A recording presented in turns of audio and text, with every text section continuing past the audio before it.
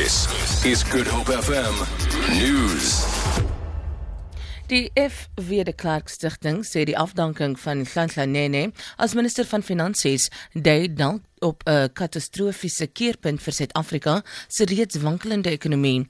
Die stigting sê die Ministerie van Finansies en die Tesourie was tot dusver die belangrikste en dalk die laaste bolwerk teen onbeheerste staatsbesteding. Die stigting sê ook hy is van mening dat Nene se teenstand teen die president se kernreaktor transaksie van 1000 miljard rand met Rusland en sy houding teenoor die planne van die voorsitter van die raad van die SAL, om komplekse kontrakte vir nuwe vliegtuie te heronderhandel tot sy afdanking gelei het. Die Weskaapse polisie sê hoewel hulle selfs in eie geleedere 'n toename in korrupsie tydens die feestyd te wagte is, sal hulle op hulle hoede wees. Dit volg na die inhegtenisneming van 'n polisieman van Pinelands op 'n aanklag van korrupsie. Hy het na bewering met bloedmonsters van 'n aantal vermeende dronkbestuurders gepeter. Die 45-jarige adjudant-offisier en skofbevelvoerder het daarna na bewering met die verdagtes in verbinding getree om omkoopgeld geëis.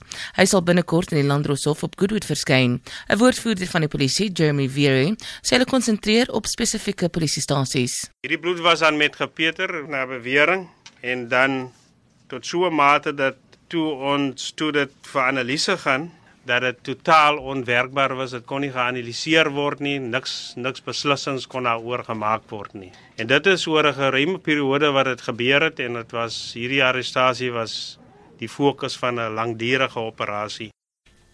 Die Weskaapse Departement van Vervoer en Openbare Werke sal volgende jaar 10 nuwe skole in die provinsie open.